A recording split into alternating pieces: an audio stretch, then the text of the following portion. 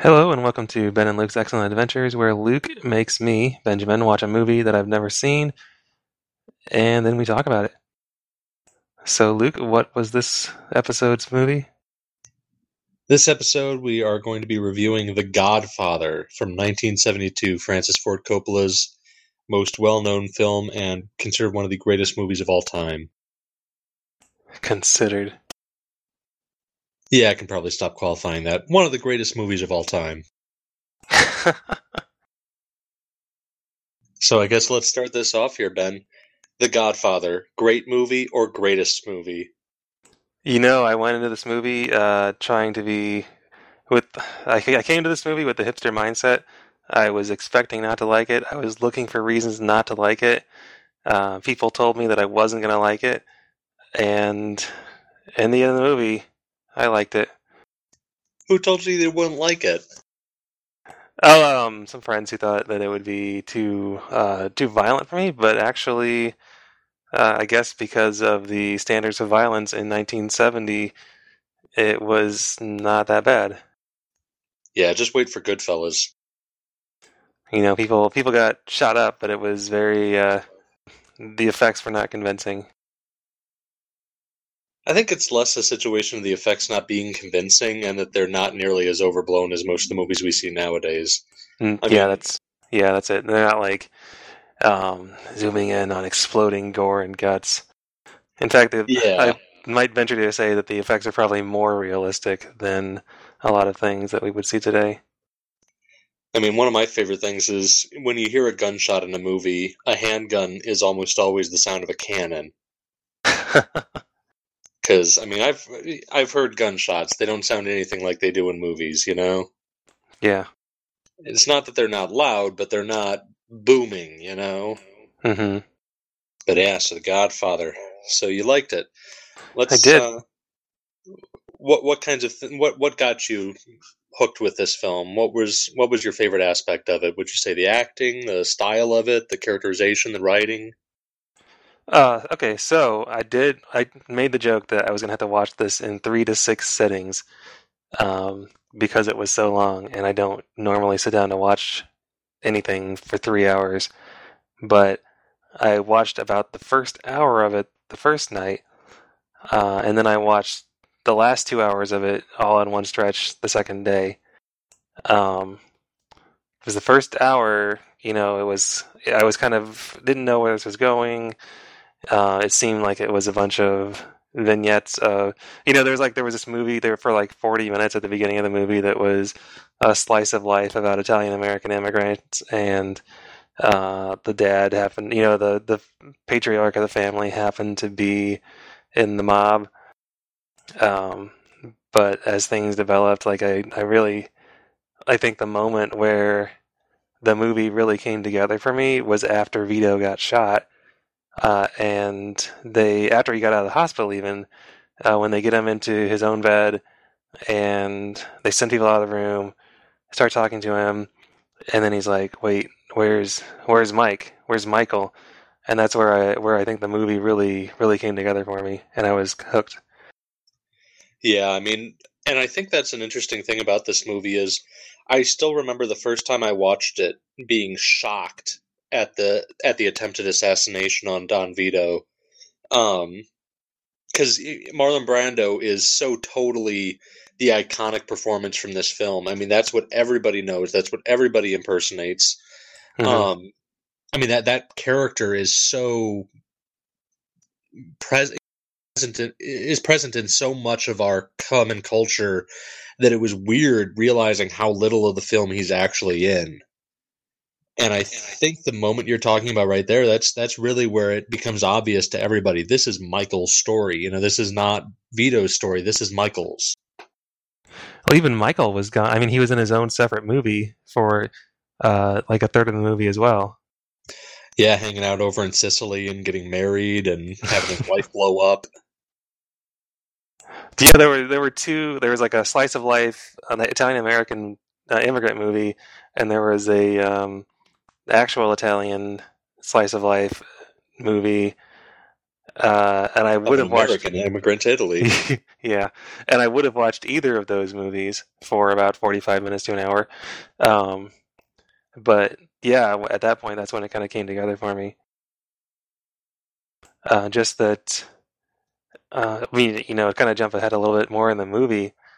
Um, that was when it was like, starting to become apparent that the Michael wasn't part of the operation, and then everybody else kind of let him down a little bit, and then Michael comes and saves the day, and he's not even supposed to.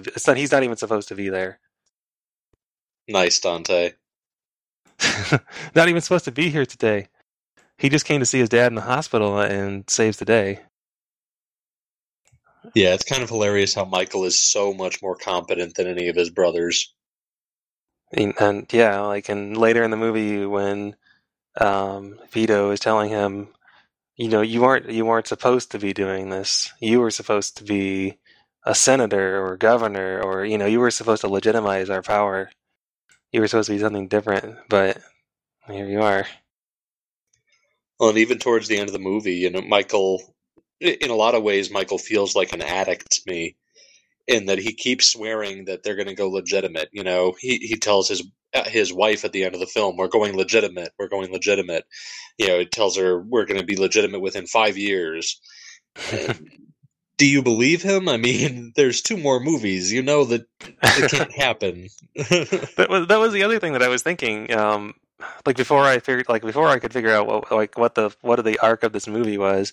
Kind of the reason I kind of felt lost was that like you were saying, you feel like Vito is the main character, right? He's the main character, right? And then he gets shot and disappears for 30 minutes, and it's not clear what's going on, which I guess is good. A good filmmaking for giving me the emotion of the people that were in the movie.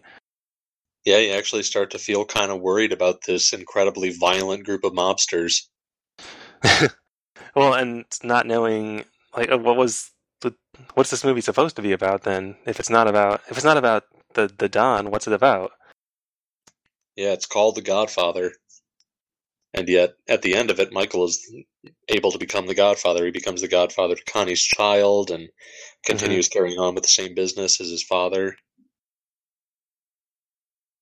But yeah, more than Casablanca. Also, this movie had a lot of sources for pop culture things that I picked up on.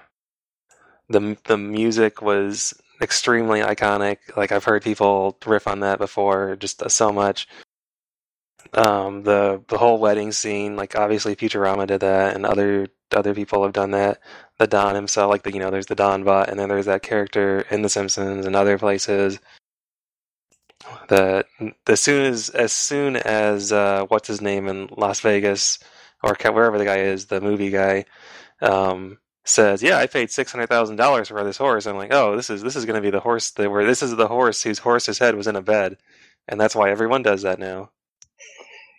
One of my favorite stories with that. So the singer character that you're talking about, they were trying to help him get that part in the movie. Who do Hmm. you think that singer was based on? Frank Sinatra? I have no idea. No, that's completely accurate. Frank Sinatra. Um, One of my favorite things about that is that there was a TV film made about the Rat Pack back in the late '90s, early 2000s, somewhere in that range. And the actor who played Frank Sinatra in that film, Frank's daughter Nancy got so pissed off about it that she sent him a little horse head chess piece. So I mean, everybody, down to Frank Sinatra's own daughter. You're right. Everybody references that moment. It's just so iconic, and this film is just an absolute wellspring of those kinds of moments. I mean, some of my favorite things, the leave the gun, take the cannoli. It's just such a quotable film. I did. You made a joking comment about get ready to really listen for Marlon Brando with cotton balls in his mouth, and I literally I turned on the subtitles for this movie just so I could read what he was saying. And then they start talking in Italian and don't subtitle it. I like kind of the touch that Michael kind of but not really knew Italian. Yeah, that was one of my favorite things. Is he speaks Italian sometimes, but then he has to end up getting a translator to actually tell him, "Yeah, I actually want to marry your daughter and be respectful. I'm terrible at this, please." Well, even before that, before he shoots the kind of the police chief and the other guy wants to start talking to him in Italian to start doing business with him in Italian, but Michael he needs to switch to English like later on in the conversation. Yeah, because he's not a real mobster. He doesn't know what he's doing here, even if he is way more competent than Sonny or Frito. And so many of the characters are so iconic as well. I mean, talking about the lines and the script and everything, but we touch on it with Don Vito, but so many of these other characters in here are just so used repeatedly throughout pop culture. Like the various capos that the Corleone family has. Hmm. Once again, Abe Vigoda's character is in there. Just the whole world of these characters. This was, in a lot of ways, this was like the first mobster movie. Hmm. Yeah, I felt like for a lot of the characters, they didn't have to tell me who they were. Just from cultural osmosis, I kind of knew. I liked how kind of some of the little moments that I noticed, like I said, like early on during the wedding, was that Don Vito had a cat, and there was a guy in the wedding who like calls for more wine, and they bring it to him, and what looks like it honestly what it looked like was the water pitchers from an Italian restaurant in the town where I grew up, and he just takes the whole thing. Nice. So now you got to wonder about that Italian restaurant in your hometown. I'm sure this was just whatever they were selling in the 70s, and they had that. They just never bought new ones. I don't know, man. Fairbury might have a dark side. The other, like they had the guy who was paid to take pictures of the wedding, and then somebody has his camera smashed, and they just throw money at him because he takes a picture of the wrong guy. Yep. Yeah, I mean the film doesn't shy away from the brutality of the whole mobster world at all. And yet, I mean, they're all so charming and so good at it that it's hard not to feel kind of simultaneously drawn to it and repulsed. Hmm. But even early on in that wedding scene, like Michael's already lying to this K lady. Or not, maybe not lying at this point, but I never really, I never really bought that he had from his side a real connection to her. He's already saying like, "Oh, that's my family. It's not me." Um, and then at the end of the movie, where he lies to her about the like having killed her or his sister's husband, and just the whole after his wife in Sicily dies or is killed, and he comes back to America, and then I'm never really clear about how much time is supposed to have passed between certain events. Yeah. Because then he tells her that I've been back in America for a year. What are you talking about? And I'm not sure if that's accurate or um, if he was just, gaslighting her some more. Yeah, and I mean with Michael, it's just so inevitable that that character is going to be sucked in, you Hmm. know. I mean, he no matter whether he's protesting for her benefit or for his own, whether he's lying to her or lying to himself, it's just Yeah. inevitable from the first moment. Yeah, but I mean that I wondered that if that was he was pushing her away to keep her out of what he knew he was getting sucked into, but then when he comes back, and it seems like a chance encounter where he says all the right things to make her come back with him, which is to me seemed kind of strange because if he wanted to use her or if he actually loved her, I feel like he would have sought her out and not waited. And if he didn't care about her and just wanted someone to use, then he didn't really need her. No, and that's where I say, I mean, in a lot of ways, Michael feels like an addict in this. Um, she's essentially him convincing himself that he's able to break free or that he's going to go legitimate. I ultimately think he is more lying to himself than anything. In the sense that he keeps on dragging her along more as a way of trying to convince himself of this. Mm-hmm. He keeps on insisting that they're going to go legitimate and insisting that he's going to be different from his family. And it's not true. It's not going to happen that way. But he keeps on trying to Mm-hmm. insist to her. But yeah, like in terms of having that, not having a really good sense of how much time has passed, when it cuts to him in Sicily, it feels like quite a bit of time should have passed, but he still has the bruise from where he got punched in the face and they broke his, I guess, jaw or whatever. He still has a bruise, and then he meets this girl and marries her before the bruise is gone. Yeah, and from my understanding, it's supposed to be basically a few months to between those moments. Between him getting over to Sicily and her being blown up in the Hmm. car explosion. But the film itself takes place over a course of about 10 years. Hmm. I almost feel like between Vito and Mike, they might really have been trying to go legitimate, but it's like the cycle. That was what eventually I came to see as the whole movie was the cycle of violence that keeps happening, where there's always somebody who brings it back. Whether it was Sonny early on, or getting when or having Michael be part of that revenge, or people later that once Vito is out of the picture, they immediately move against him, or pretty quickly. That there's not like nobody can catch a break and actually go legitimate because they're all like crabs in a bucket. Because all the other mafia families is who I'm talking about. Yeah, and they even talk about that directly in the movie where one of their lieutenants is telling them all about, oh, this happens every 10 years. It's a good thing, allows us to get all the bad blood out in the open, and going on and on about the cyclical nature of this thing and how you can't escape it. The violence is just omnipresent. Mhm.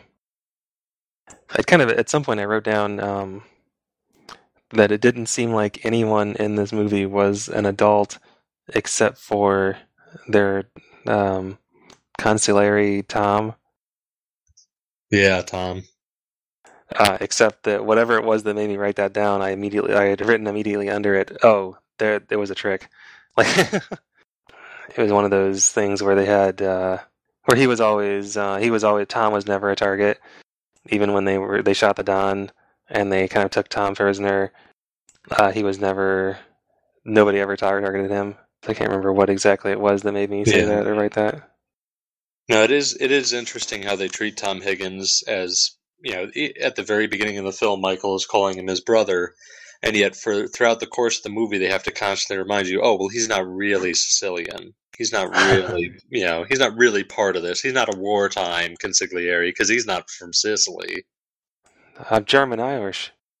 So it's interesting how they kind of start by saying, "Oh, he's my brother. He was raised with us," and yet then they go out of their way to make sure you remember he's not really one of us.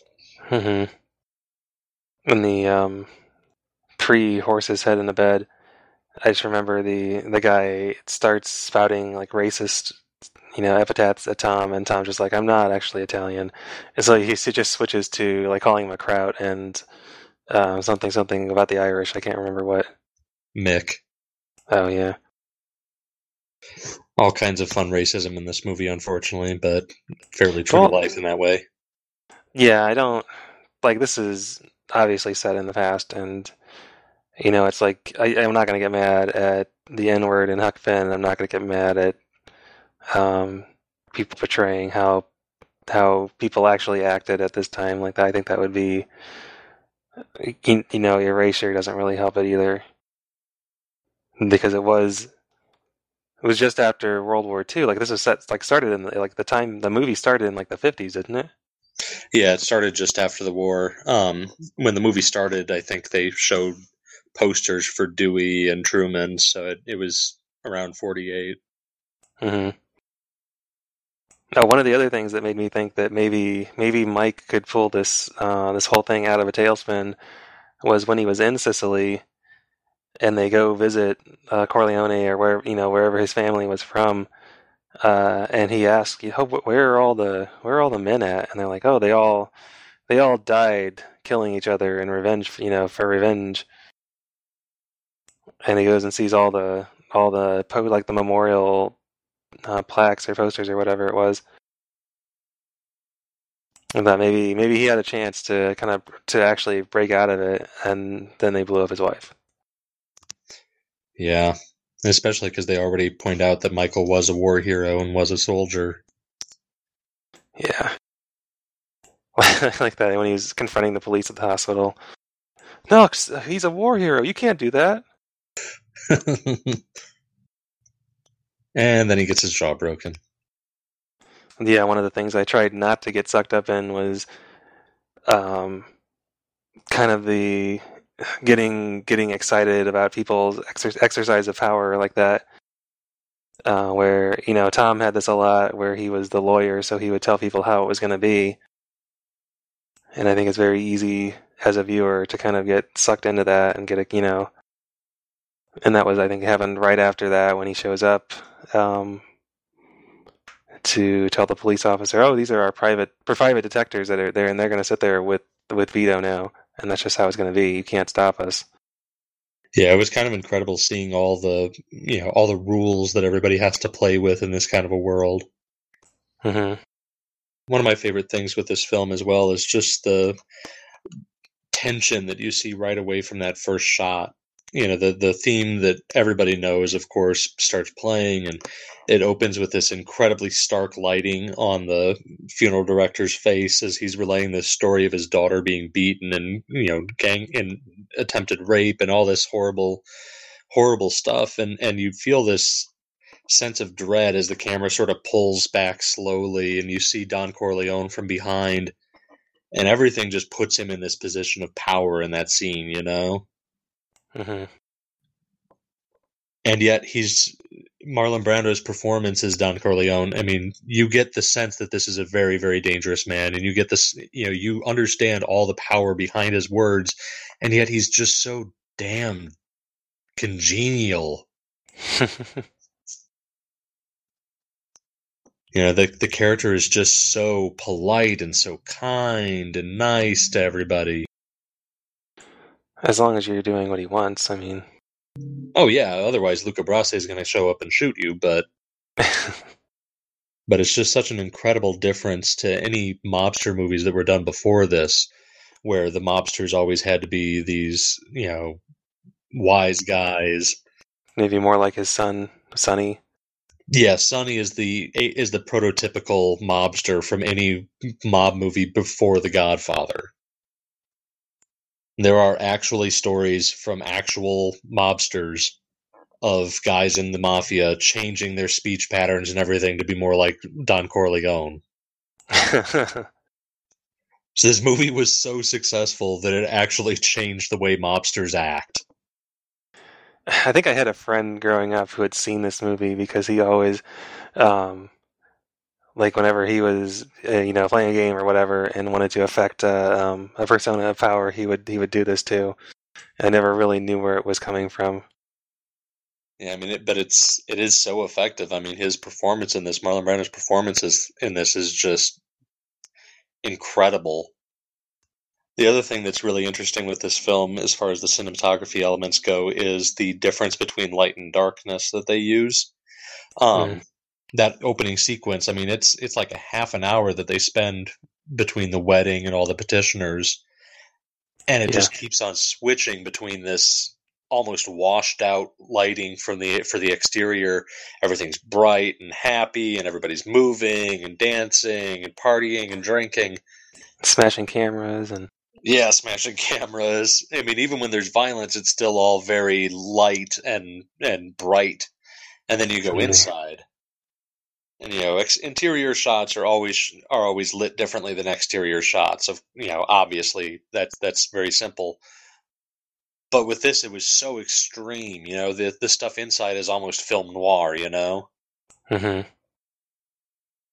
And it's not a true noir movie, but the way they use the high contrast elements in a lot of the mob scenes where deals are made and things like that, like the scene where Tom Higgins gets abducted and interrogated, and they, as they're killing as they try to kill Don Vito, the use of shadow in that. I mean, nobody is fully in the light in that scene.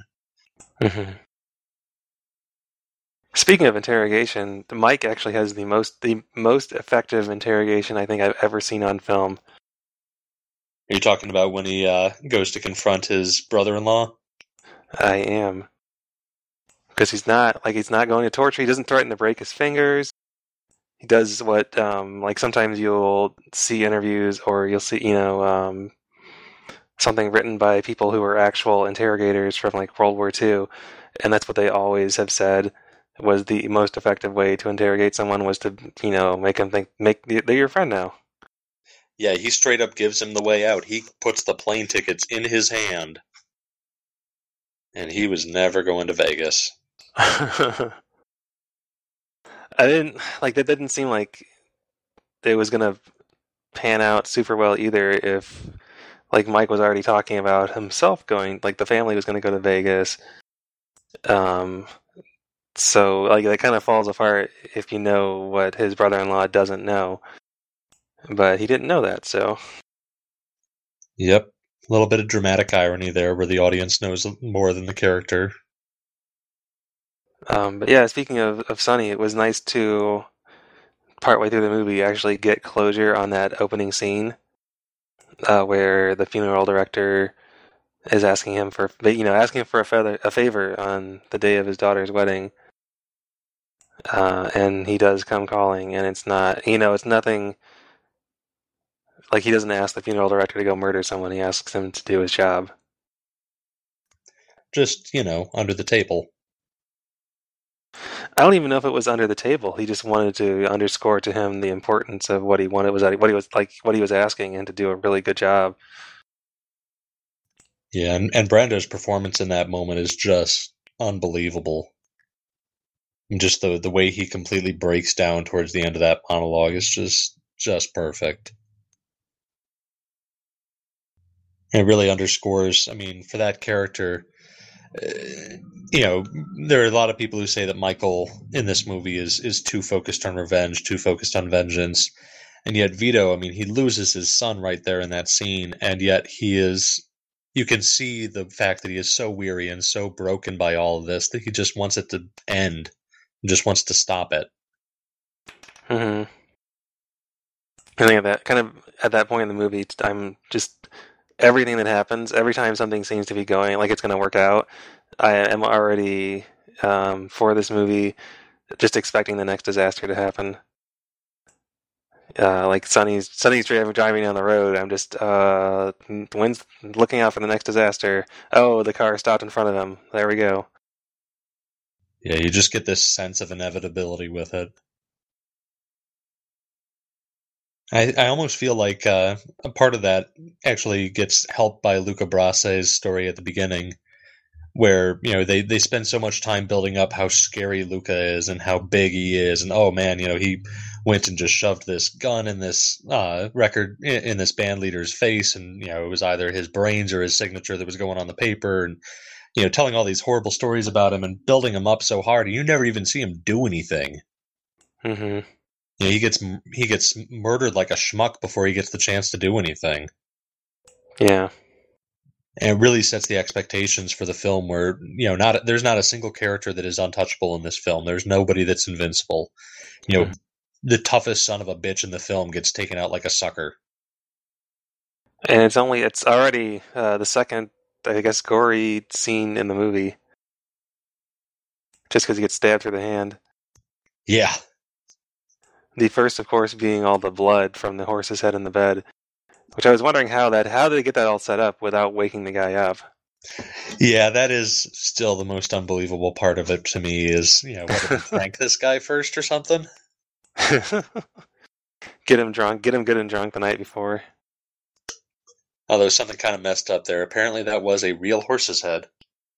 So they couldn't have the text at the end that says no animals were harmed in this movie, or It was actually from a dog food factory, so it was not killed for the film, Oh, hmm. which also tells you something about dog food. In the 70s, at least. Yeah, sure, in the 70s. I guess it depends on where you source your dog food. Although in England, it's been horse meat's been showing up in people's quote unquote beef. So Well, it's a delicacy in France, so I love people's like. There's people who are horrified by this happening because horses are animals that are people's friends, so they don't want to eat it. And then the people saying, well, it's meat is meat. What do you care? What do you care what's in the food, no matter what they say it was? well, we've recently found out that plants can feel pain, so I think we're damned no matter what we do. I thought there was a tree. There's a tree that can scream, that chemically screams, and is like other trees nearby of the same species pick up on the chemical and like change, like they release a bitter chemical into their own leaves so that other animals can't eat it. Yeah, we're pretty much just damned if you do, damned if you don't. But yeah, that's a horse's head in your bed, though. Yeah. It is a very understandable scene on why Johnny Fontaine is definitely going to get that. Definitely going to get that role. But yeah, as soon as he started talking the horse up, I knew where that was going. I guess the one other thing that I noticed overall in the film was how many times someone was going to have a meeting to straighten everything out, and how many times working in a corporate environment I heard a similar thing. We need some clarity on this, Ben. We're going to have a meeting to straighten all this out. We're going to have a meeting to review the meeting. Let's have a retrospective on that meeting now. Stop it! Stop it!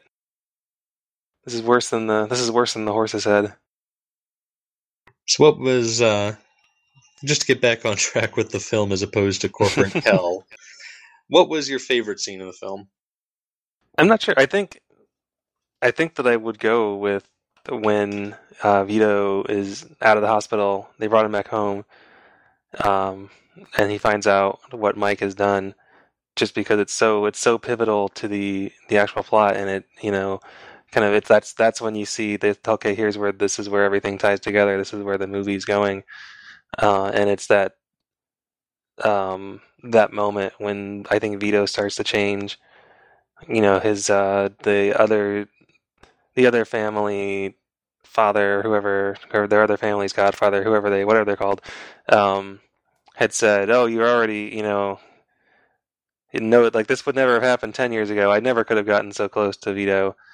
But I think this is the moment when Vito kind of gets like it's all too much. Not just that he's gotten shot, but that his son that he wanted to actually have legitimate power, has gotten drawn into it now. Yeah, the only college-educated son he had. But I mean, like we keep saying, Michael was just too casual and too comfortable with everything. That he was too knowledgeable about this world not to get sucked in. And once he was in, there was no way he was going to leave. Up until that moment, and maybe a little bit, I guess, after that really tied everything together. But I was thinking how this movie is like three or four different. Like this could have been three or four different movies. Like I was saying, this movie about Italian American immigrant life, the movie about Sicilian life, the actual here's a mob movie about this guy who gets shot. Everything seemed kind of disconnected until that moment. No, I would agree. I mean, that's the moment where, like I think I mentioned earlier, it's where you realize this is Michael's story. This is not Vito's story. It's Michael's. Mm-hmm. And once you view it through that lens, everything falls into place as exposing Michael's journey. But then Vito sticks around for a long time still.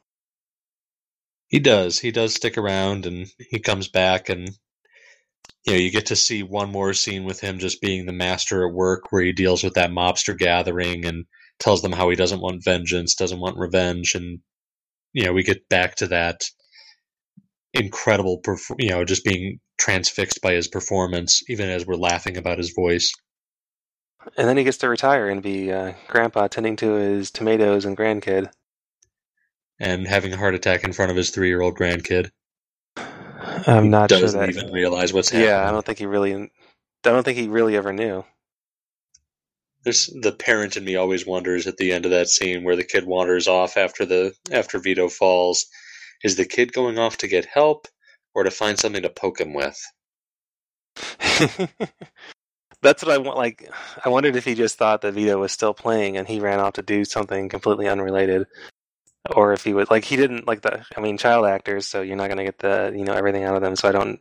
It wasn't really clear to me if he thought something was wrong or not. I don't think that the way the child portrayed it, that it seemed like he thought anything was wrong.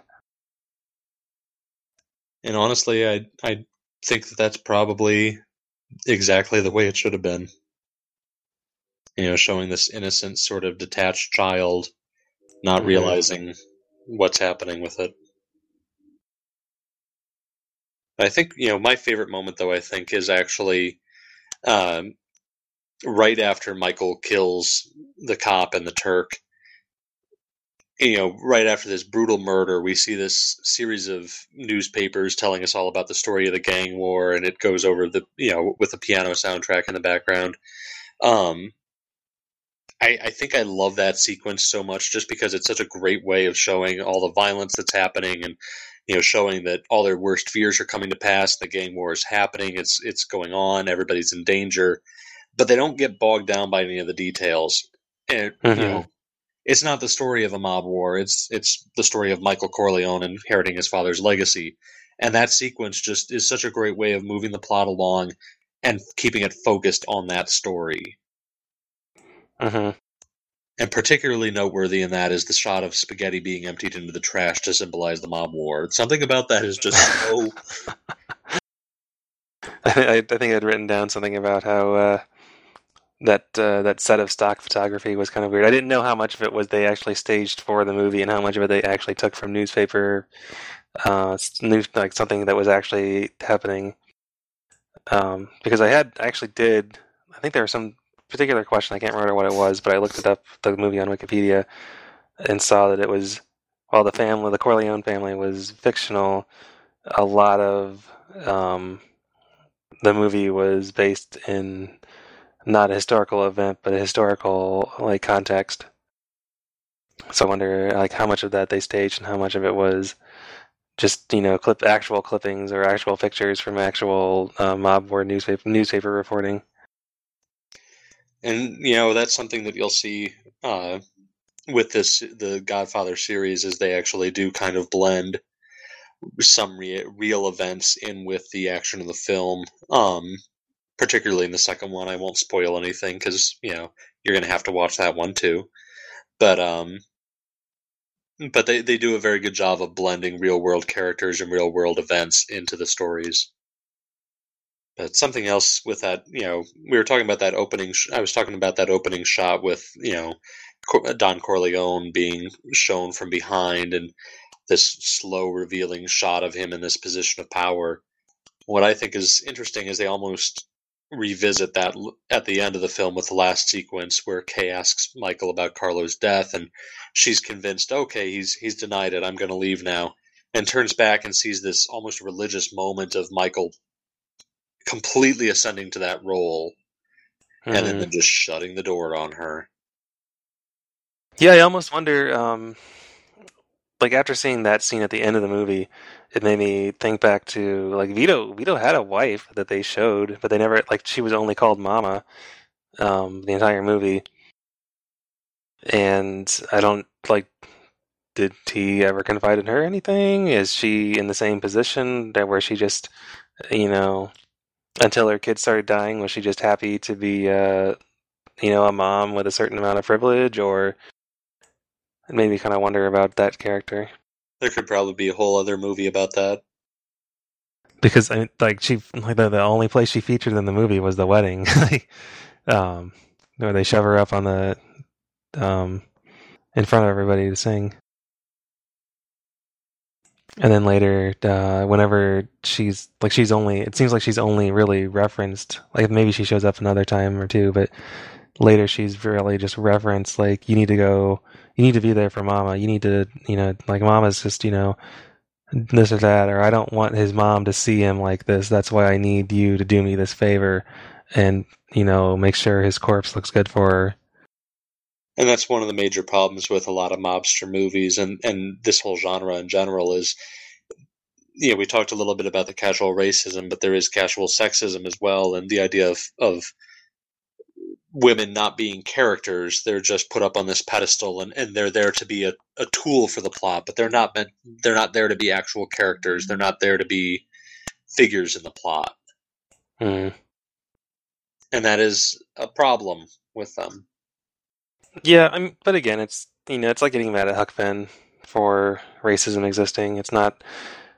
I feel like at this point, even in the '70s, it's like when you look back at something like this, you can look at it in a historical lens and say, yeah, that's I'm glad we don't do that anymore. Ha ha ha. Yeah, to me it feels like, speaking from the cis male perspective, um, it's important to be cognizant of the fact that this sort of stuff existed and this was the history of our country and our culture and civilization in general. Um, I don't think it should completely stop those stories from being told or stop these kinds of elements from being present. But I think it's always important to keep that in the back of our heads of, oh, this sucks.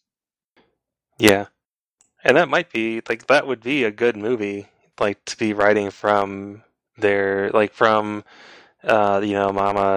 Corleone's viewpoint, and then Kay's viewpoint, maybe the wife in Sicily whose name I can't even remember from her viewpoint. Apollonia. Apollonia, that's right. It's the sister's viewpoint. It kind of makes like just like there was an author who did I think the Mist of Avalon that we talked about, where she actually took the story of King Arthur and told it from the point of view of the women in the story. And I think you could do the same thing with this movie. Which I also find interesting in the sense that we're comparing the characters of The Godfather to, Knights of the Round Table, considering that that's sort of the, you know, image that these characters have of themselves of being this sort of royal family. Right. Yeah, and to a certain extent, how much is a monarchy that image just given legitimacy with time and historical distance, or just time having that power, and who's going to say anything about it then? In the context of the story, King Arthur is King Arthur because he has the sword and a noble birth, but historically these are people that were descended from other people that they won the war, so there they are. And especially in the context of the King Arthur legends, where Uther is pretty universally regarded as a jerk. King Arthur's whole birthright to the kingship, all because his dad was a jerk. And also date rape. Yep. So there we go. We've now ruined King Arthur for everyone. Now you have to find a King Arthur movie for us to watch, so we can just translate all this information to that podcast instead. I've already made you watch Excalibur before we ever started any of this, so I guess I'll have to make you watch First Night with Sean Connery and Richard Gere. I've seen that. I'm so sorry. I thought I was going to like it because I liked one of the James Bond movies with Sean Connery in it. Oh no, the Highlander. I liked the Highlander movie with Sean Connery in it when I was that age, and so another medieval type movie with Sean Connery, and surely I'm going to like this. Yeah, I mean, Sean Connery as King Arthur should have been the slam dunk, and no, it really wasn't. Well, I mean, this was a 3-hour movie, so I think we're stretching on longer than we have for any other of our movies so far. Is there anything else we need to say that you wanted to bring up about the movie? Because I feel like I've maybe it's more mixed in, but I feel like I haven't had the Luke film lesson of the day for this movie yet. All right. So my major point that I haven't brought up yet, I think, would be looking at this film and the era that it was in and the era that it was set in.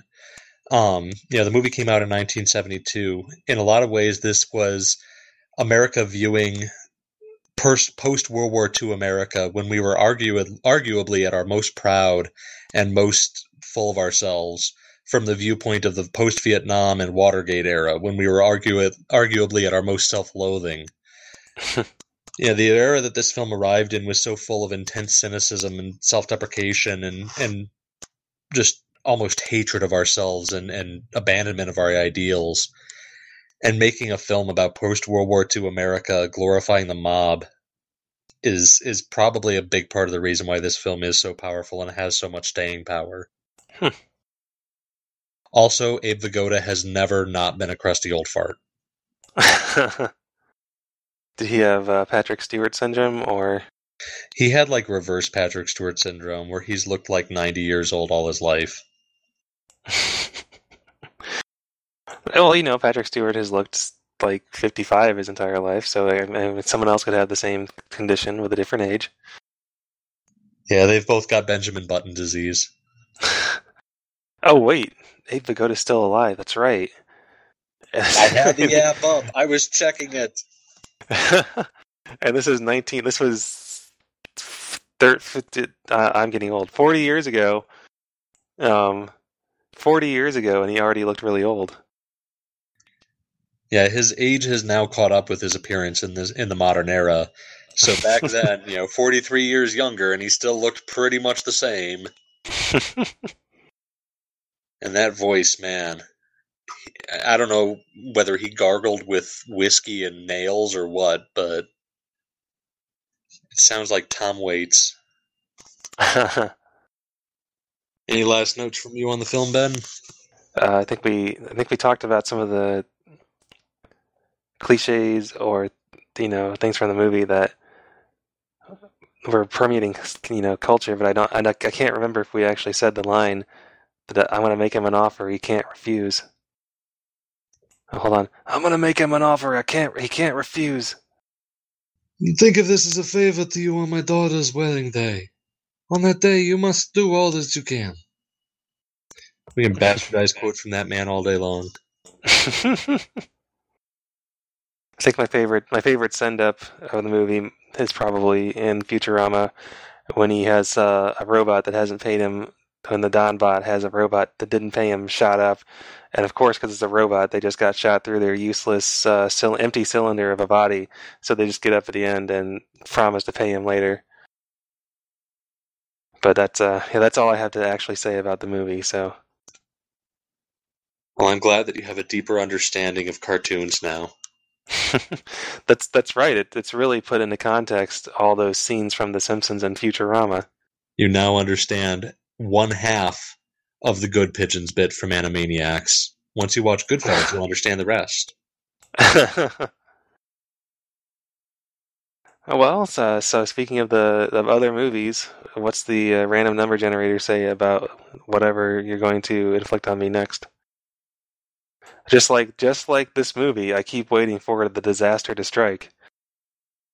Well, the next film that you're going to be watching is our first major foreign film, actually, Chungking Express by Wong Kar-wai. Is this about a train, or? No. You'll see. It is one of my favorite films of all time, and actually one of my wife's favorite films as well, so she will probably force me to watch this with her at least 3 times before the next episode. So what is it? What's the 5-second summary? It actually is the story of 2 separate love stories, very unconventional love stories, both involving police officers in Hong Kong. That is the best 5-second summary I can give, because to say anything else would give away some of the wonderful quirkiness of the film. So Chungking Express, is there a train in it at all? There is a train line that is present throughout some of the scenes going past their apartments, but it does not take place the majority of it does not take place on a train or involve the train. Well, all right, there we have it. Going into title symbolism would just give away so much of that movie, Ben. Save it for after I've seen it and we're doing the next podcast. All right, yeah. Exactly. Well, yeah. All right. Well, Godfather, movie I actually enjoyed, actually engaged me for the 3 whole hours that I thought was going to take me forever to watch. Thumbs up. Thanks everybody for listening. Thank you very much. Have fun.